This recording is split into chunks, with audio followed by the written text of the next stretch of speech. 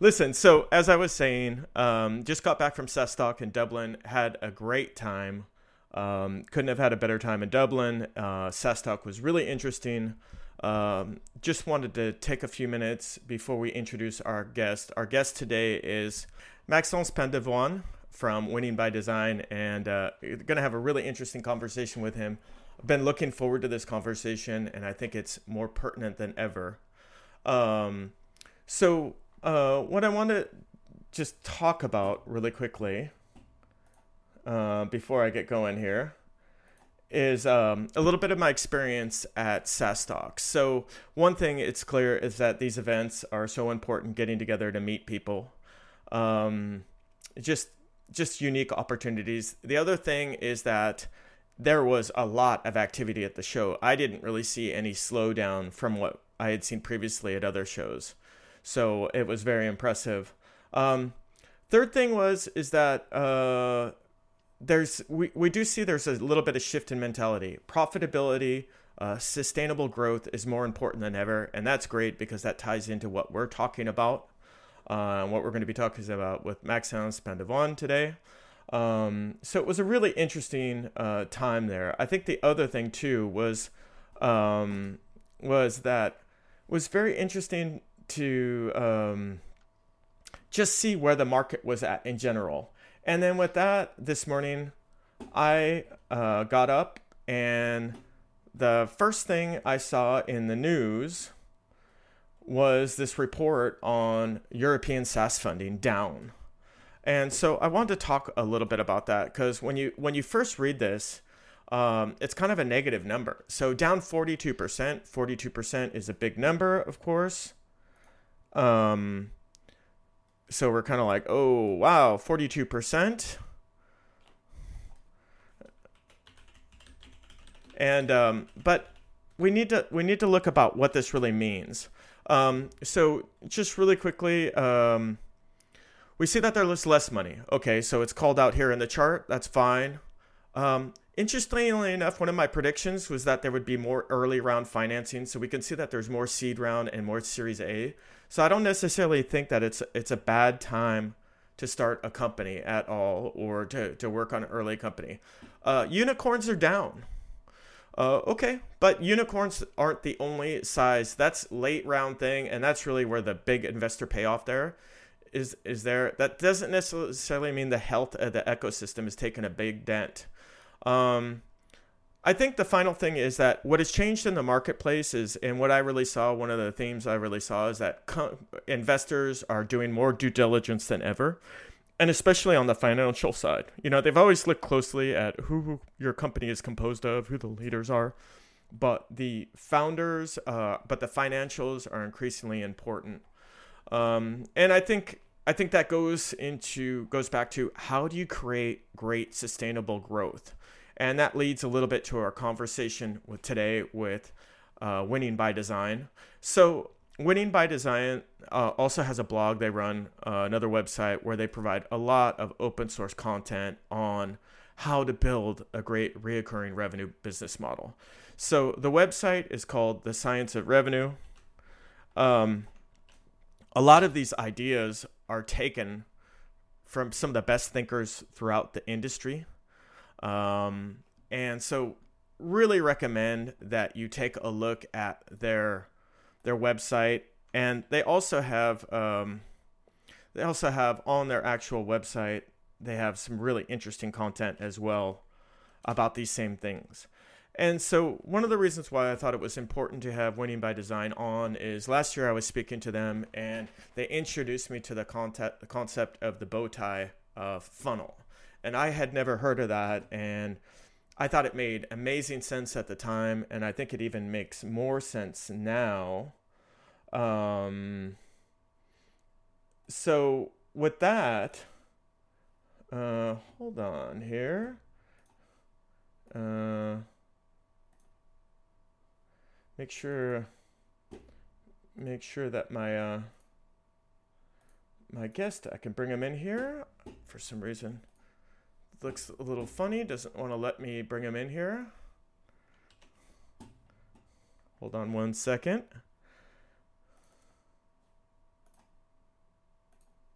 Oh, that looks better.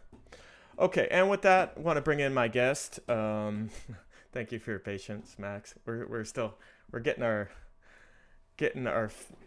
I don't know how we could say that, getting our feet wet still. I'm not exactly sure that. Welcome to the show, Max. Very good. Let me make sure. Let me make sure your audio is on. Okay, let's try that. Welcome to the show one more time. I haven't. Hi, Steve. Good. Super happy to be here. Great. And where are you at today? I'm still in Dublin. I've just done the SaaS Talk conference as you did, and I'm staying one more day to enjoy the great weather and to catch up with friends because I was a Dubliner for a few years. Okay. And you say great weather. Are you making a joke? Is the weather actually very nice in Dublin? Actually, no. Yes, it is. I It is. mean, weather in Ireland is sunshine multiple times a day. So yes, by Yeah. definition, it will be sunny at one stage in the day. If you don't like the weather, just wait 30 minutes. Exactly. Um, Great. Well, listen, very good. And uh, so, what was your experience? What was your takeaway at this SaaS talk? What did you see? What I saw was mainly great human to human connection. I think that's really the takeaway. People are craving for those industry events, B2B Rocks, and SaaS Talk. All those conferences are back in full shape, and people are really wanting to meet in person. The serendipity of instant conversations, the impromptu, deeper talks, and just catching up with your industry friends. That's really important. Yeah, I think I always find it kind of rather ironic that in an industry that we're really data driven industry increasingly, but it still comes back to human contact and human relationships and we decide what we're going to buy sometimes just for gut feeling. It goes back to gut instinct. I mentioned the report earlier that investment was down 42%. You have a different view. You work with a lot more people, a lot more customers your clients are people who are trying to grow their business and grow their ARR. What are you seeing? What are your takeaways? So for me, if you're a SaaS founder, if you're in a startup or a scale up, what's important to know is that investors, VC, PEs, still have a lot of money to spend. They've raised their funds and they're deploying these funds with a little bit more time, which suits the market. On the one side, the due diligence is taking longer. Last year, they were not doing any due diligence because it was the race to who is blindly betting on the new project, which honestly is not sustainable. Now they're taking the time to look at the metrics. What are your key metrics when you're at a seed round? What are your key metrics when you're preparing a Series A, a Series B? It takes much more time. And as well as you could say that the valuations are down, meaning that the founders are not, for the moment, willing to get funding at a certain rate. But yes, the industry in itself is still growing. SaaS marketplaces, overall B2B recurring revenue is a microclimate that is still going to grow and to accelerate over the years to come. The gaps will be more important between those who can sell in gale force wind, I would say, and those who are stuck. Yeah, I think the notion I got was that there was a flight to quality. So and flight to early. So they're looking for more early stage, more Series A, eventually Series B, but they're also looking for quality. And so that's going to slow everything down. And it's a really interesting time. But I saw every investor I talked with there I said, what do you focus on? And everyone, of course, it was a B2B show, but I said, do you do any B2C? And everyone's like, no, B2B, SaaS. That's our focus. And there wasn't anybody walking around with a sad look on their face or depressed or anything like that. They were still there was as much energy as ever. So it's really interesting. I think the other thing that I noticed about the industry is I think in a way, and we'll is that the talking with a lot of people is that I understood that the financials, providing the financial metrics is increasingly important. they really want to be sure that your numbers and your KPIs are right before Yeah. they invest. Have you seen anything like that? Completely, completely. Now is the time where teams, founders, investors are aligning on more sustainable metrics, and that's a great thing to see. Um, the way I would summarize this is, if you're not looking to acquire the best customers for your long-term growth, you're going to have difficulties with your market. You're going to have difficulties with your investors. So look into now what is sustainable growth at a micro level. It is trying to acquire and develop on the longer term your best customers. So the notion of long-term value and how can you bring the full potential of a customer through repeat business and demonstrated impact is really the focus of any go-to-market team, but as well any chief revenue officer, any chief financial officer, and the boardroom. Yeah. So it's a really good alignment on what we can call sustainable growth, which Jacko in an internal meeting yesterday was reminding that it was a notion we introduced as early as SaaS 2019, I think. Yeah, it's funny. What you guys, when I learned what you guys were talking about last year, it struck me as like so many things, just the common sense. And so obvious, but I had never heard of the concept, and I think a lot of people, even this time, I was talking. I actually stole some of your language and was talking about this at SaaS Talk, and a lot of people were like, "Yeah, that makes sense." I mean, one of the things I mentioned is when you start with product design, have an idea on product design so that on the back end there's a way to upsell and cross sell, and so that once you engage those customers, that funnel is always widening out on the back end. But I don't want to steal too much of what you talk about today, so I'll stop there. Max, could you give us before, I think I did a bit of a disservice real quickly, everybody who just joined. My name is Stephen Lurie. This is B2B Rocks live stream, and we're with Max Pandevon of Winning by Design. Max, can you tell us a little bit about yourself, how you came to be managing director at Winning by Design, a little bit about your past, and maybe tell us a little bit about Winning by Design? Yeah, perfect. And it's a good intro to my link with B2B Rocks and how I came to work for Winning by Design. So my name is Max Pandevon. I've lived 6 years in Australia, 4 years in Dublin. I've been back to Paris for 3 years. And I was previously a freelancer helping French startups with their strategic processes, mostly marketing and sales processes. And I had a book with me that I use all the time to actually work with those companies. And this book was Blueprints for a SaaS Sales Organization, which was written by Jacko van der Kooi. And that's how I came about Winning by Design. In September 2019, I was at B2B Rocks in Station F. And I went to a speaker note from Andy Farquharson from Winning by Design. And after his session, I went to him and I said, love the book. It changed my life. I'm a freelancer thanks to you guys. And by the way, Jacko is bold. You're bold. I'm bold. If you need someone to launch France, I'm your man. And a few months later, I was January 2020. I was launching the subsidiary of Winning by Design France, and I haven't stopped since. So thanks to B2B Rocks for making that connection happen. Again, a face-to-face human connection that started a fantastic adventure. Yeah, it's funny. That's a great story. And where was Winning by Design? Where were they founded, or how did they start?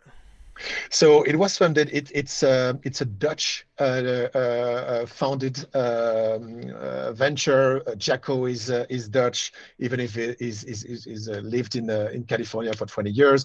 Dominic Levin, our fearful CEO, is Dutch, and it is mainly operating in US and Europe. And it's been doing so for the past 7 or 8 years. And now we are 140 experts, managing directors, trainers, coach across the globe. And we've worked with, I'd say, maybe 800,000 companies only in B2B recurring revenue, which makes us probably a little bit different from the classic management consulting companies like McKinsey, BCG, and so on. And we go much further down into implementation. Once we have done our go-to-market diagnosis, once we have redesigned the strategic processes, we go into implementation in the CRM, in the team, and we're here for the long-term change, which will only stop when we see behavioral change with the SDRs, AEs, CSMs, sales managers, and see impact. So we apply our own principles, which is all around measured, demonstrated impact of any product. What, as an organization, when can you guys have the most impact? When do you normally engage with companies, and when does it have the most impact for them? It's a very good question, because there's two ways of seeing this. How I summarize how we worked with startups and scale-ups is that we are a little bit the Robin Hood of tech, as in we give a lot to startups, and then we set big missions and big goals with startups. So where we have the most impact is really post Series B, when it's an urge to switch from the star culture to the process-driven culture, when there's an urge to know what works, what scales well, and there's an urge as well to have a science-based approach to the full funnel. And when I say the full funnel, I need to introduce the bow tie, which is the classic funnel flipped on its side. So I'm going to draw this here. You've got the classic funnel of acquisition, so awareness, education, selection. But we say that in B2B recurring revenue, it's only half of the story, because once you have committed on a journey, you have the onboarding, the usage, and then the expansion. And obviously, for B2B recurring revenue, this is this right side of the bow tie that is important, and showing impact of your solution is really what is going to guarantee your recurring revenue. Yeah, I think I just hold on, just from an investor standpoint too, because you wrote I over there too.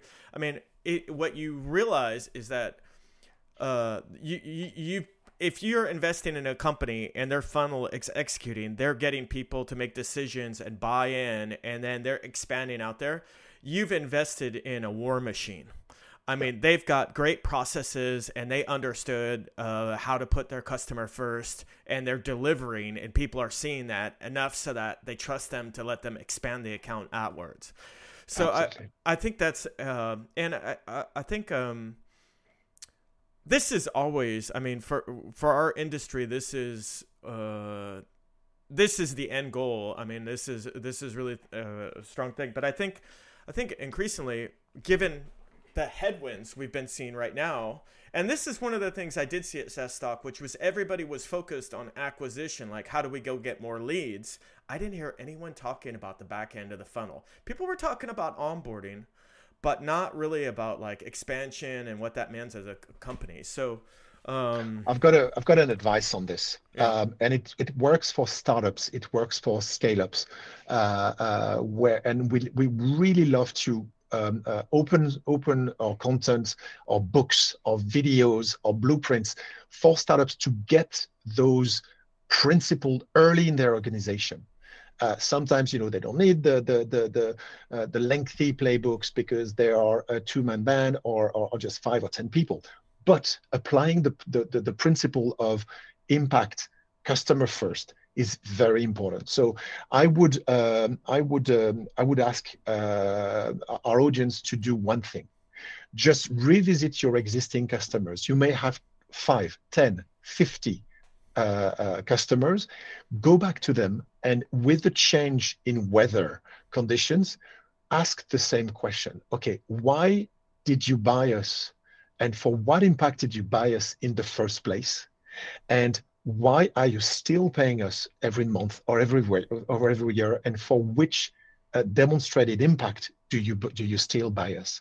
This is the changing, data granular feedback that you constantly want to survey your existing customers with, in order to be able to, update what impact means to your customers, and be able to attract new lookalike customers in acquisition. So not only you are checking the health of your relationship with your customer, which is less based on satisfaction, are you happy or not, but do I have a demonstrated impact of my solution? You can therefore make sure that you have a long-term relationship that can expand, and as well you're ready to tell the story of existing impact to other people who might have the same situation, pain, and willingness to impact their business with your solution. So I'd say when the crisis hit, yes, focusing more on your customers and why they're buying you is the really first very, very good reflex that can feed marketing, can feed sales, and obviously customer success. Yeah.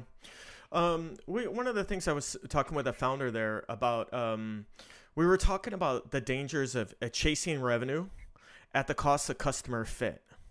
Yeah. And so you can go sign someone and get a deal, and have a bad customer fit, and they don't see impact.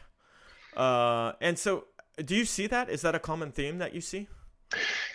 Um, Not with our sales methodology, not with our principles, Right. because we are basically a machine for the salespeople to forget the product and to qualify based on a customer centricity. So if we teach them how to sell what is at stake, Mm-hmm. how to sell what is most important for the customer, their business, their situation, and not talk about the product before there's a fit in terms of do you have an urgency to solve this problem?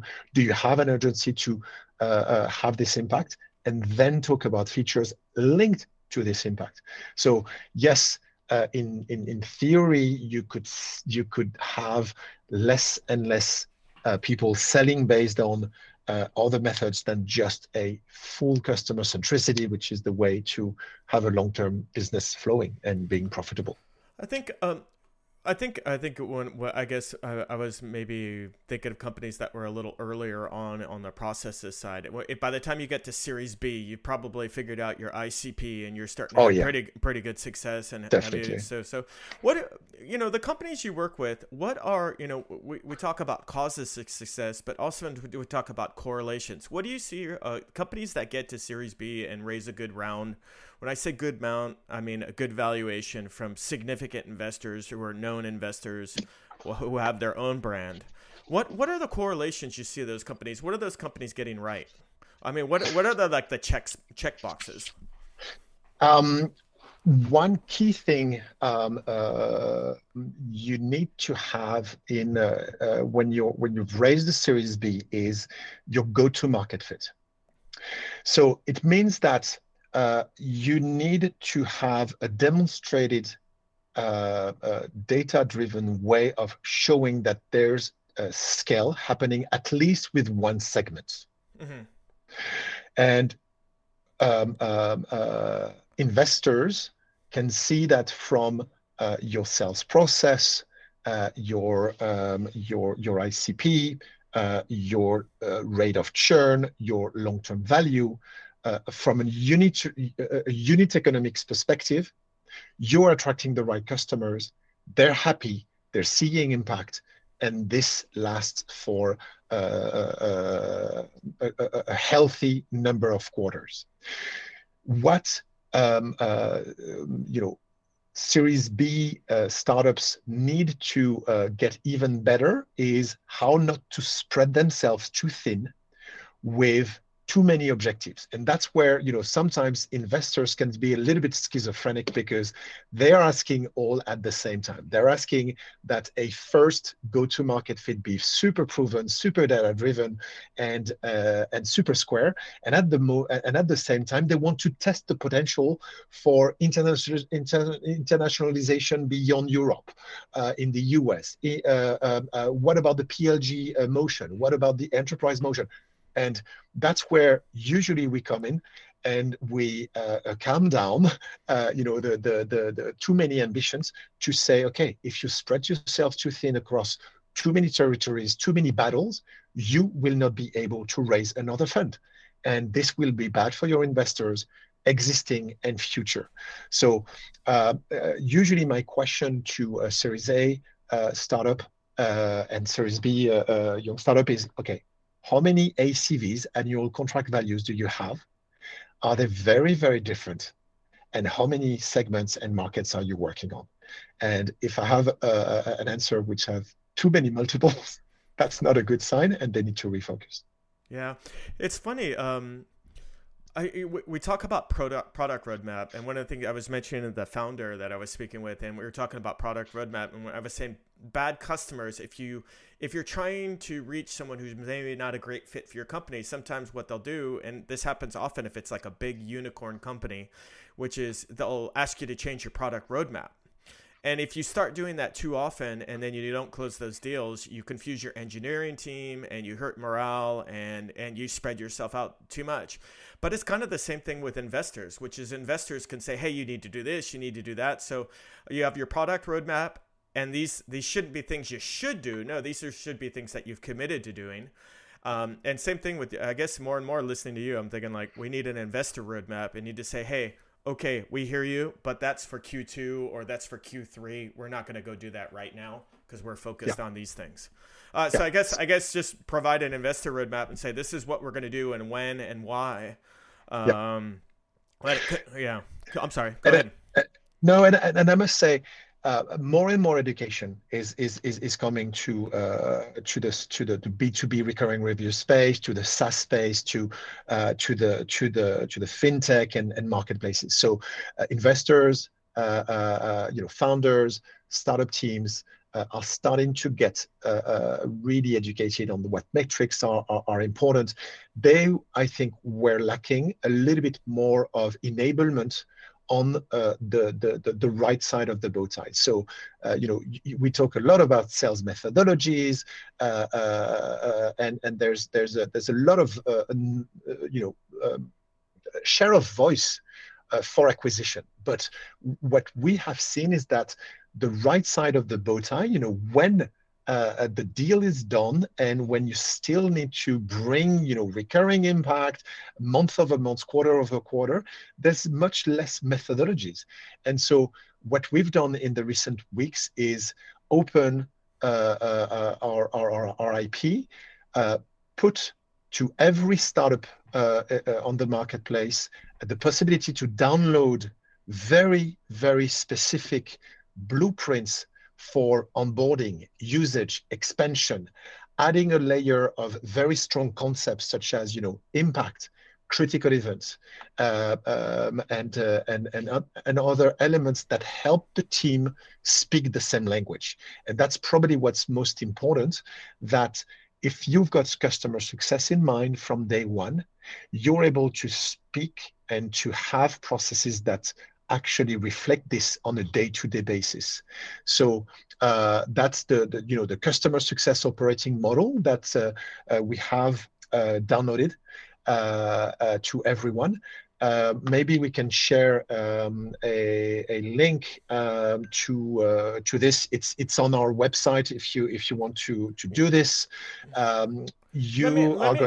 Let me bring you in here so you can share. You can share from your desktop, and we should be able to see what you're showing from your desktop. Oh no, I think so. No, I don't want to get into the details because otherwise I get sidetracked and I spend too much time. But people can ask me for one-on-one sessions on that.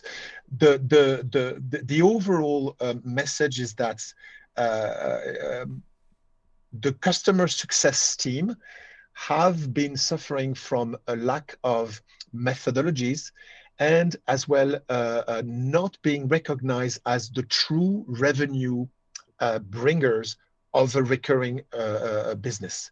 So now we've got the possibility to have a proactive customer success and account management team who actually do the right things to measure impact, celebrate impact, and have really, really specific blueprints to help the team getting educated and write the right processes for that. So I'm super proud of that effort. It's been a long journey to get to that level of clarity in the slides, level of efficiency. Hundreds of projects are behind what's been released, and at least from the US perspective, because the crisis is probably more felt over there. It was an overwhelming positive, reception of this open source content. So very proud of Winning by Design on this. The website again, I put the website up there. It's the Science of Revenue.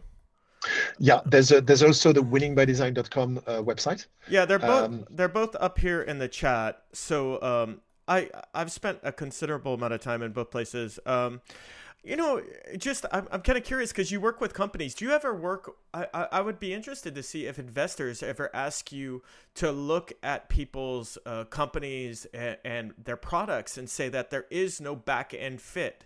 There is no way of expanding out the revenue. Do you ever look at a company and say, as far as their product goes, there's not much expansion they can do. There's not much upsell or cross-selling. There's nowhere to go from here.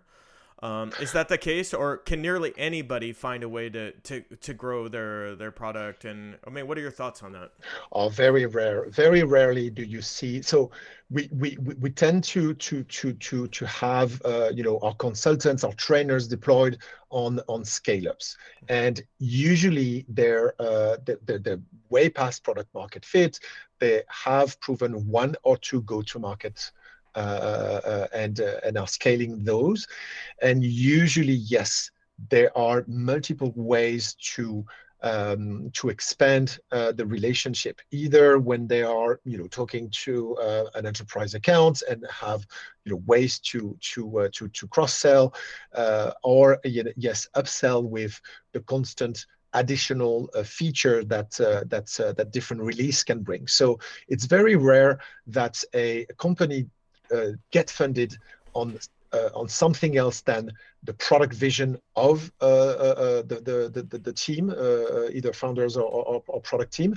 And yes, you need to have a long-term view to get more expansion and more features out of your existing feature use out of your existing customers. So it's very rare that you say, okay, just try and acquire more customers, because these will not the existing will not bring additional collaboration. I'm just wondering if, like, from a product fit, like if people start from day one thinking about, because if you're not aware of the back end of the funnel, maybe you're not thinking about like how you're going to grow your product. You're just thinking about your initial product. Okay, here's product A plus, product A plus that we're going to charge a little bit more for, but we're not thinking about necessarily product B or product C that we might be able to bolt on. So yeah, I was with my great colleague KD on Monday morning for a session with startups, mostly founders, 60, 70 of them. And he planted a seed. He said, you're not looking for product market fit. You're looking for problem market fit, and always be looking for validating your assumptions live with someone related to their problem. And he challenged them to do one thing. He said, okay, if you've got, how many in the room have less than 5 customers? And a couple of hand raised, and he told them, look, find 50 of your potential customers, call them and say, I'm researching on the market. I just want to have a conversation with you about a potential product. I promise you I won't sell you anything, but I want to validate with you my assumptions about the problem you're living and if it's important for you. Yeah. And do those 50 calls, you'll have 20 answers and you'll get fantastic insights on your problem market fit. Because what's important when you're a founder is that you go beyond the features, you go beyond your technicalities to be ready to see if the problem you're solving is important at a certain stage, important for a certain type of customers, and be from the get-go customer centric. Yeah, I think the key is right now also important enough. I mean, a little bit like my cell phone, my mobile phone, I can only have so many applications that I'm going to use on a given day on my phone. And I think Yeah. there's a concept also of like SaaS overload. So what are you doing? Are you doing something that's important enough that you're going to be, or is as discrete on the background that it's not going to take it, it's going to make my life better without taking up any more of my time? So that's a really interesting concept. What did you take away? What were your big takeaways from SaaS stock? What were some of the things you learned there? I mean, I think these for me that what I like about these is I always get new ideas. And so, Yeah. what were some ideas that you picked up on, and some things that got you excited and make you feel young again? So, from a pure human perspective, I was really, really inspired with people recognizing, winning by design and saying, "Oh my God, guys, you're helping us so much." And that was pure, selfish energy and positive energy. And I'm very proud of how we've seen the startup scene for so long, and it's really really good to have a live recognition of this day-to-day work. The second thing is that it was a great reset for SaaS stock. I think next year is going to be even better because people are getting reused to meeting and preparing what's next and so on. What I'm going to say is that when I compare Sifted London a couple of weeks ago to SaaS stock, it was very interesting to see that the positive energy was much more in Dublin. The willingness to drive the entrepreneurship was very much in Dublin. London was a little bit more or a lot more doom and gloom, but I must recognize that in terms of thought leadership, in Sifted, I could see a second day much more into sustainability, much more into Financial sustainability or no, green. green? So okay, Yes. Inclusivity, female founders, and it was very inspiring to see, a second day where you didn't have your classic, white male founders on stage. We had a little bit of this in SaaS stock on stage with the two founders of Chili Piper, who gave a keynote speech which was very vulnerable, very centered around what is important for your team, your company. They had raised 30 million and said to their investors, "We are giving 1 million on a foundation to combat, violence," and that was just before the war in Ukraine broke up. So I'm wishing for the SaaS industry to grow more into what really matters, because next to the digital transformation is a much bigger transformation about sustainable and sustainability. The fastest growing scale-ups and startups in Europe are now green tech, yeah. and it's not going to go away. So I'm wishing for this transition to be even more pregnant for next year. Yeah, that's great. I think the great thing is that SaaS and underlying SaaS, we have subscription like business model, Yeah, and the subscription business model fits perfectly with kind of the reoccurring reuse reduction business model, absolutely. these circular business models. And they're I know that as far as energy startups, like the two of the hottest sectors are like security and energy. Yeah. And there's, I came from an IoT background, SaaS background, and there's so much to be done as far as energy and water with IoT and how we can use data. And I think I think we all feel like you, even, whatever we believe in, I think no one can argue that it's better to do more with less. Exactly. And that's something that we should all be working on. That's good to hear. Yeah, and I'm just going to take 2 minutes to show what exactly the transformation we're going through. Please do. I've got a friend who, did his, eco awakening. He's the CEO of a fire extinguisher company. Mm-hmm. And yes, he's done his Phrases du Climat and workshops, but now he's transforming his business from selling fire extinguisher to fire extinguisher as a service. So all of a sudden, you've got something that is the monthly subscription SaaS logic applied to real world.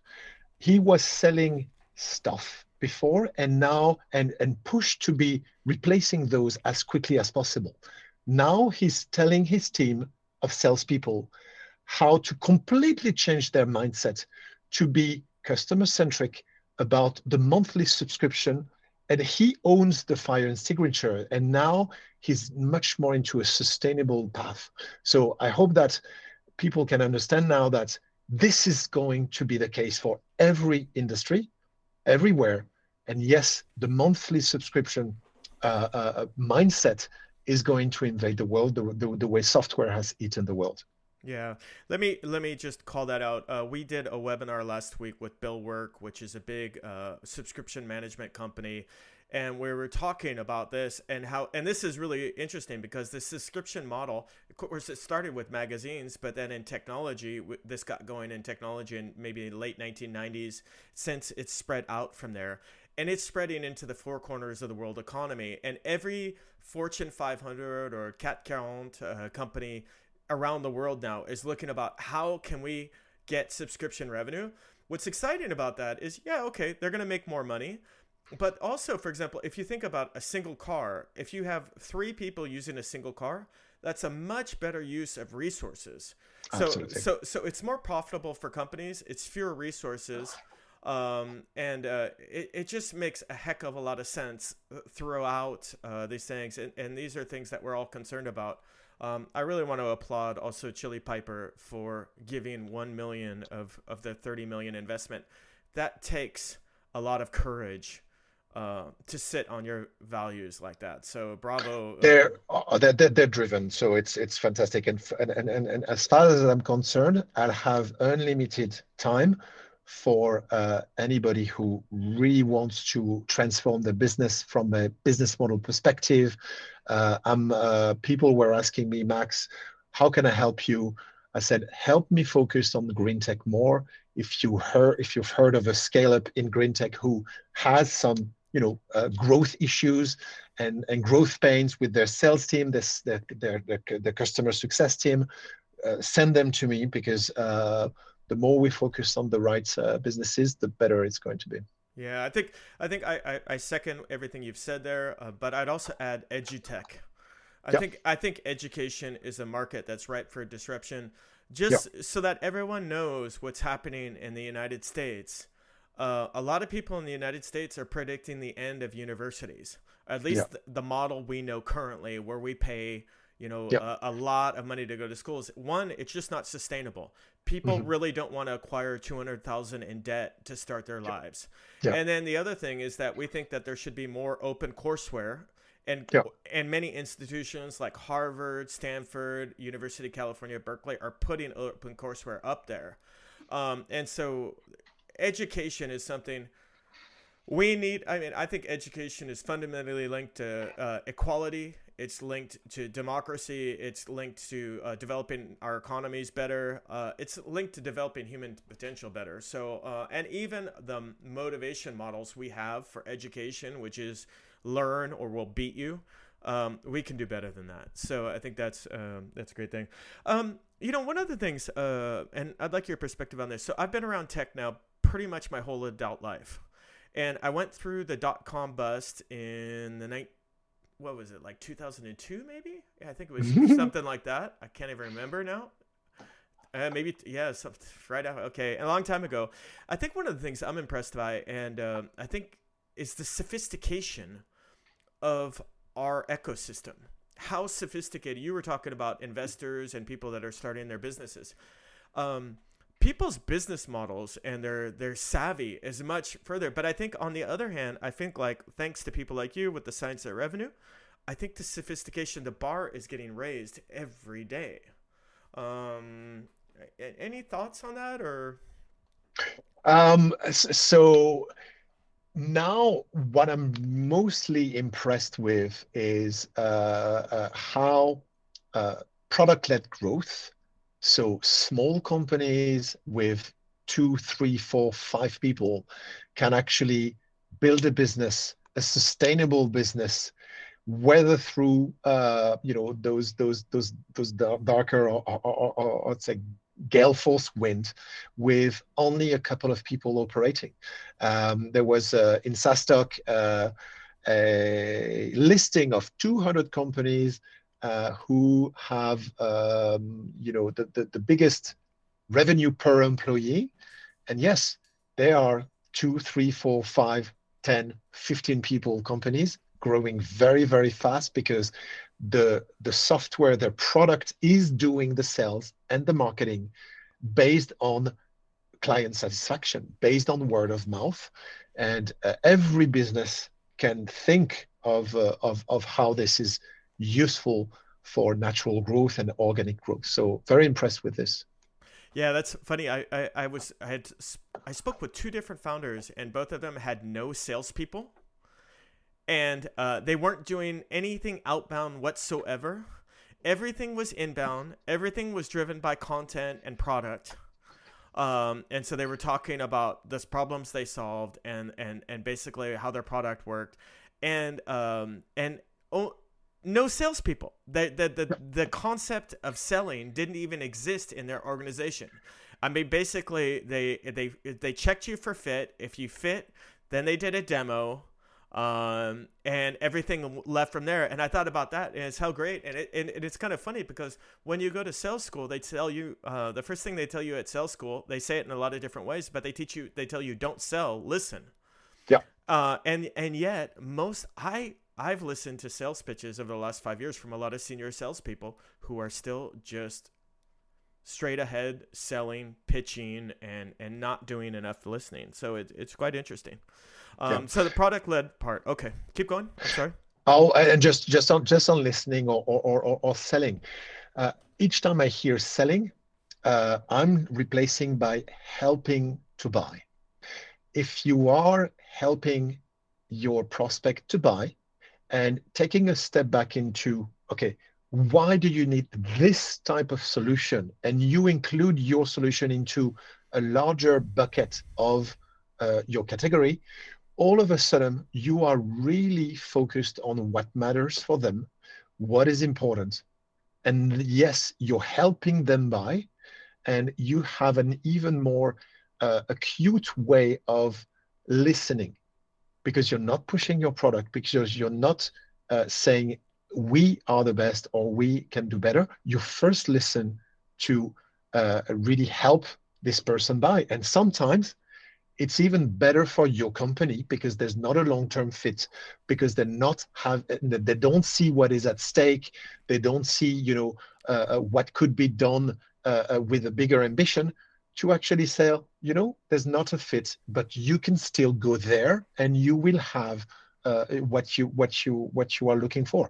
So yes, it's very inspiring to see younger generations not being taught that sales is a talk skill, but much more a listening skill. That's why I came back to sales with Winning by Design, because it is a muscle that begins with customer centricity, begins with techniques of listening.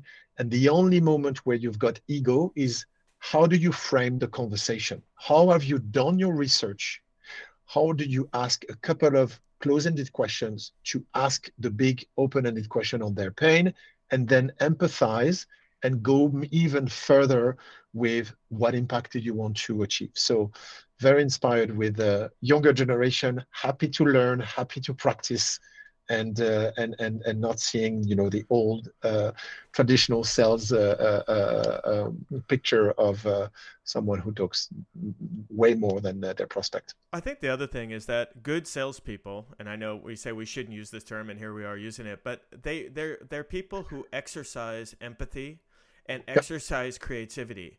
You've got to listen, like you said, understand what their pain are, help them in some cases understand and then find a way creatively to get them to see a vision, see an alternative future. And if you're able to do that and they're able to get excited about that alternative vision on their own and start projecting, you've got a big win on your hands. Do you advise at all on revenue team compensation? In general terms, not on specific terms, because this is really a specific commitment you make when you are advising on specific sales compensation. But yes, we make org design missions, and within that org design mission, we are advising on the general compensation plans. Plus how this is going to scale with your growth model. So what we do is we define all roles very precisely. What's the input? What's the output? What are the skills related to each role? Marketing role, sales roles, CSM roles, managers. How does it translate into input and output for the actual sales engine? And how do you plan your capacity model to produce the right output? And output would be different for the marketing team. It could be marketing qualified leads. It could be meetings. Same for the teams. For the sales team, it could be obviously revenue, but also sales velocity and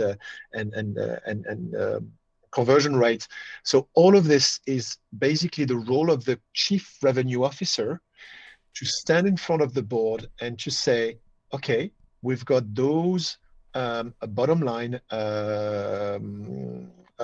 objectives that are fixed by the business plan. Now my growth plan is all about people, metrics, and capacity plans, and how to get there. And yes, compensation is a big part of there, because you need to reward the right behavior as quickly as possible in order for your sales engine to be actually in line with your long-term goals. So it's very important to have, impact demonstration in mind for, the customer success team, but even more for the sales team.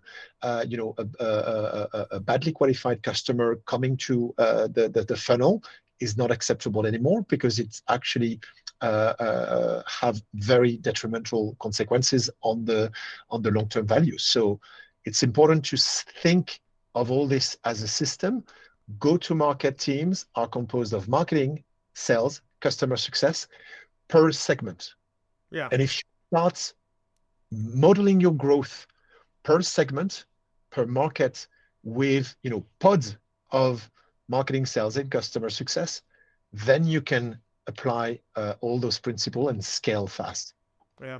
The reason why I asked that is, when you want to attract talented people, you need to have a compensation model that's simple enough for them to understand and fits in their logic. So it's a question of talent acquisition. But then at the same time, like you were saying, rewarding good behavior, I think you need to incorporate things that are a little bit on the longer side. For example, a churn, customer satisfaction, the fact, I think these other aspects. And so I was just wondering how companies are balancing. I know I've spoken with a lot of sales VPs and people that work as revenue officers, and they say that compensation is one of the hardest things to model. Because like you said, you've also got to take that to the board as well. So you're stuck between the board, the CEO, salespeople, short-term objectives, long-term objectives. It seems like it's quite a handful. So I was just kind of curious Um, about what your yeah, thoughts about I'm that. going to take a very, very specific example of a conversation I had with a scale up, and the, the the topic was training, but it quickly derives with me pushing the C-suite to have a vision beyond training. And I told them, look, we're not selling training. You're not buying training. We are all focused on behavioral change for your sales team. How to monitor and celebrate behavioral change is with certification. Certification will be a client call recorded that your rep or your manager submits to a peer for them to check against a scorecard. Very, very scientific. Have you mastered this skill? And this is the grid to check that you've mastered the skill. Mm. So now, when we launch the Sales Academy, we want the chief executive officer to be launching the academy in saying, we want all of you guys to be certified with these skills within the next 6 months or 9 months if you would want a bigger runway. And there's going to be acceleration of compensation for the first who are the champions of those skills. Yes, it's going to be validated with the CFO because he needs this in his business plan and growth plan. And after some time, you will have less compensation if you're not certified with those skills. So it is a commitment for 2023 for the chief commercial officer to put the right means to an end, to have skills coaching, to have, the managers become stewards of coaching, and to have, yes, the C-suite aligned with what a bigger goal it is to launch an academy with something else than just go trainings and hope for the best. Yeah, it's funny you mentioned that. I just today I was looking at LinkedIn and I should have noted this down, but I saw someone had come up with an AI chatbot for sales training. Yeah. And I thought, oh my gosh, that's a great idea. And if we can actually put a face on that and make it someone talking in front of us, because I think you and I had a conversation about SDRs. Yeah. And I mentioned that I think one of the saddest things is when you call an organization and you get an SDR, it's often one of the least experienced people at the company, and they don't know much about the product, which is actually okay. As long as they know a lot about impact and stories of existing customers of theirs. That's right. So You got to say, hey, this is 3 customers that was helped, and this is how we helped them. But if they're unable exactly. to even do that, then you're like, oh my gosh, why am I even on this phone call? So, as an outside organization, I'm really curious about this. One of the things I think that's challenging about working in technology, or any industry really, is when you're brought in as an outside organization, we have to deal with internal politics. Yeah. And sometimes we're not wanted by everybody. Yeah. Sometimes these people are powerful. Yeah. It's a little bit like Game of Thrones. It can be. I don't know if you had that experience, and any thoughts on navigating that? Yes. The way to frame this is to think of emotional impact linked to the person and their job, Yeah. and rational impact linked to the company, and harder metrics, ROI metrics, cost metrics, and so on. And when you're in a complex setting where there's a lot of stakeholders, just remember that people, buy in projects based on emotions first and what's in it for them, and then post rationalize this. So again, your empathy, your ability to share a vision, your ability to show what's the path of best impact over time, your ability to push back on saying yes to everything and not having a consolidated customer success plan is your best is your best friend. Where we don't cross a line is going for specific impact linked to people. Yes, there are champions who will be promoted with the good work and so on, but we always put the company's best interest long term first. And that's a guiding principle, because otherwise you don't have a North Star and you're unable to please people for the sake of it. It's exactly like customer success. If you want a happy customer, you're being reactive. If you've got a demonstrated impact, you will be proactive and you will be driven, even if there's tough conversations. I much more prefer a grumpy customer knowing that I've brought impact to his or her organization than someone who says, "Oh, I'm super happy," but nothing happened. Because otherwise you're at the mercy of if someone likes you or not, or if someone is seeing you as a threat or not. Yeah. I'm glad you touched on the point, the emotional thing.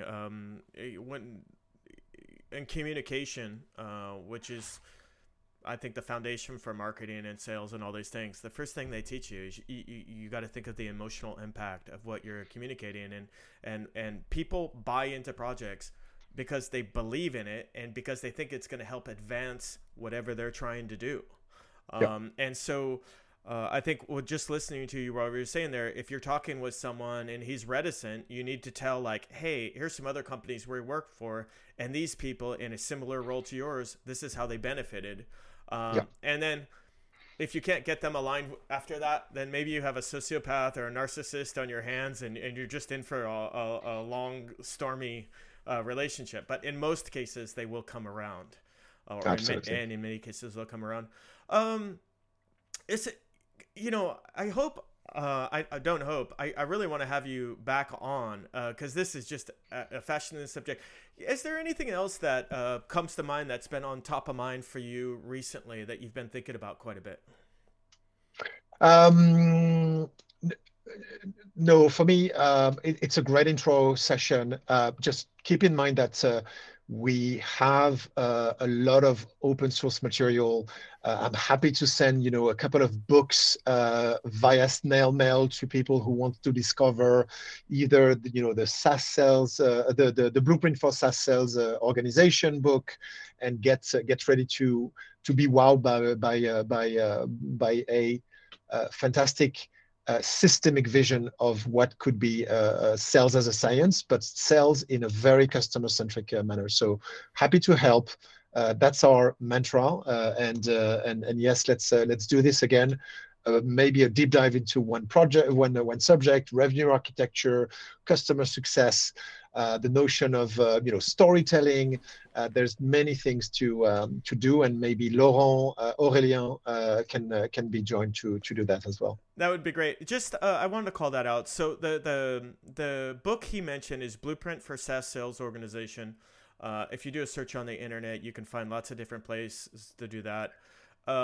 Their website, where they have the open content, open source content on revenue modeling and customer success and a whole bunch of things, is The Science of Revenue. I really suggest you spend time there. And of course, their website is Winning by Design. And if you go to winningbydesign.com/resources/books, you can find lots of extra reading there as well. Ideas are just sharing ideas and getting ideas. I feel after this conversation, I just feel like there's not enough hours in the day. I want to go read. I'll spend some time on there. I just want to touch on one last thing about Ireland and Dublin. I think one of the reasons why I'm not sure Irish history is richer than anyone else's, but they sure are great storytellers. Yeah, absolutely. So when you listen to Irish, and I think they're natural marketers, because they almost start everything by telling a story. Yeah. And I think that's the really interesting characteristic of Irish. I think every culture, the French, you have your own special characteristics, but that was my first time in Ireland, and what I came away with is, boy, I really like the energy, and gosh, they sure are great storytellers, and I guess they have a Celtic word, a crack, which is a good story or a good bit of fun, and they were quite a bit of fun. I'll be interested to see what happens at the next SaaS Talk, how the energy is. Thank you for your thoughts on what happened at Sifted and the difference between those shows. And we'll definitely be having you back on, and Aurélien as well. And thank you so much. Pleasure. It's been a pleasure. Thanks a lot, Steve. Okay, bye-bye. Cheers. Cheers.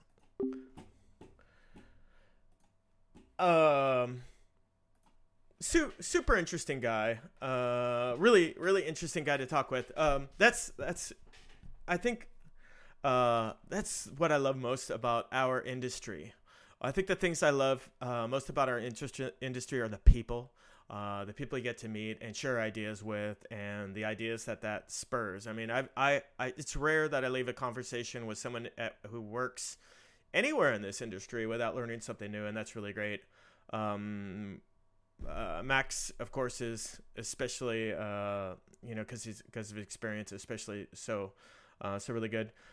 Just so you come back here really quickly, I just wanted to show you there a little bit. So here's what we were talking about the butterfly funnel. So awareness, education, selection, and you can see that they have content about this all the way through, how to educate. And these are things that so many SaaSes struggle with, especially if, it's rare that as a company you start and you have your founders and everybody on your team, you have all the different skill sets that you might need. So just really interesting stuff. And then, of course, they have their blog. There's tons of information on their blog. And then, of course, they've also open sourced all this information as well.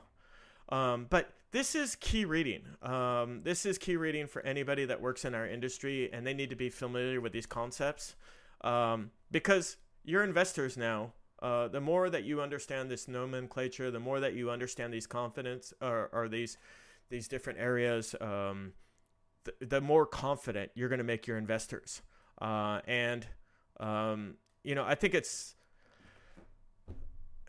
funny. When I first started out, I said, I wanted a CEO with sales and then marketing. And now I think CEOs have to wear and founders have to wear so many hats and be good at so many things. So just keep that in mind, like these resources. On that note, there's a lot of resources, open content resources as well on security. And if you are building a SaaS and you plan to go international and you plan to go big, you want to be one of those companies with 10 million ARR or 100 million ARR or like Twilio, close to $1 billion ARR. You need to be thinking about security from day one. You don't need to have it all baked in, but you need to be aware of the big issues with this.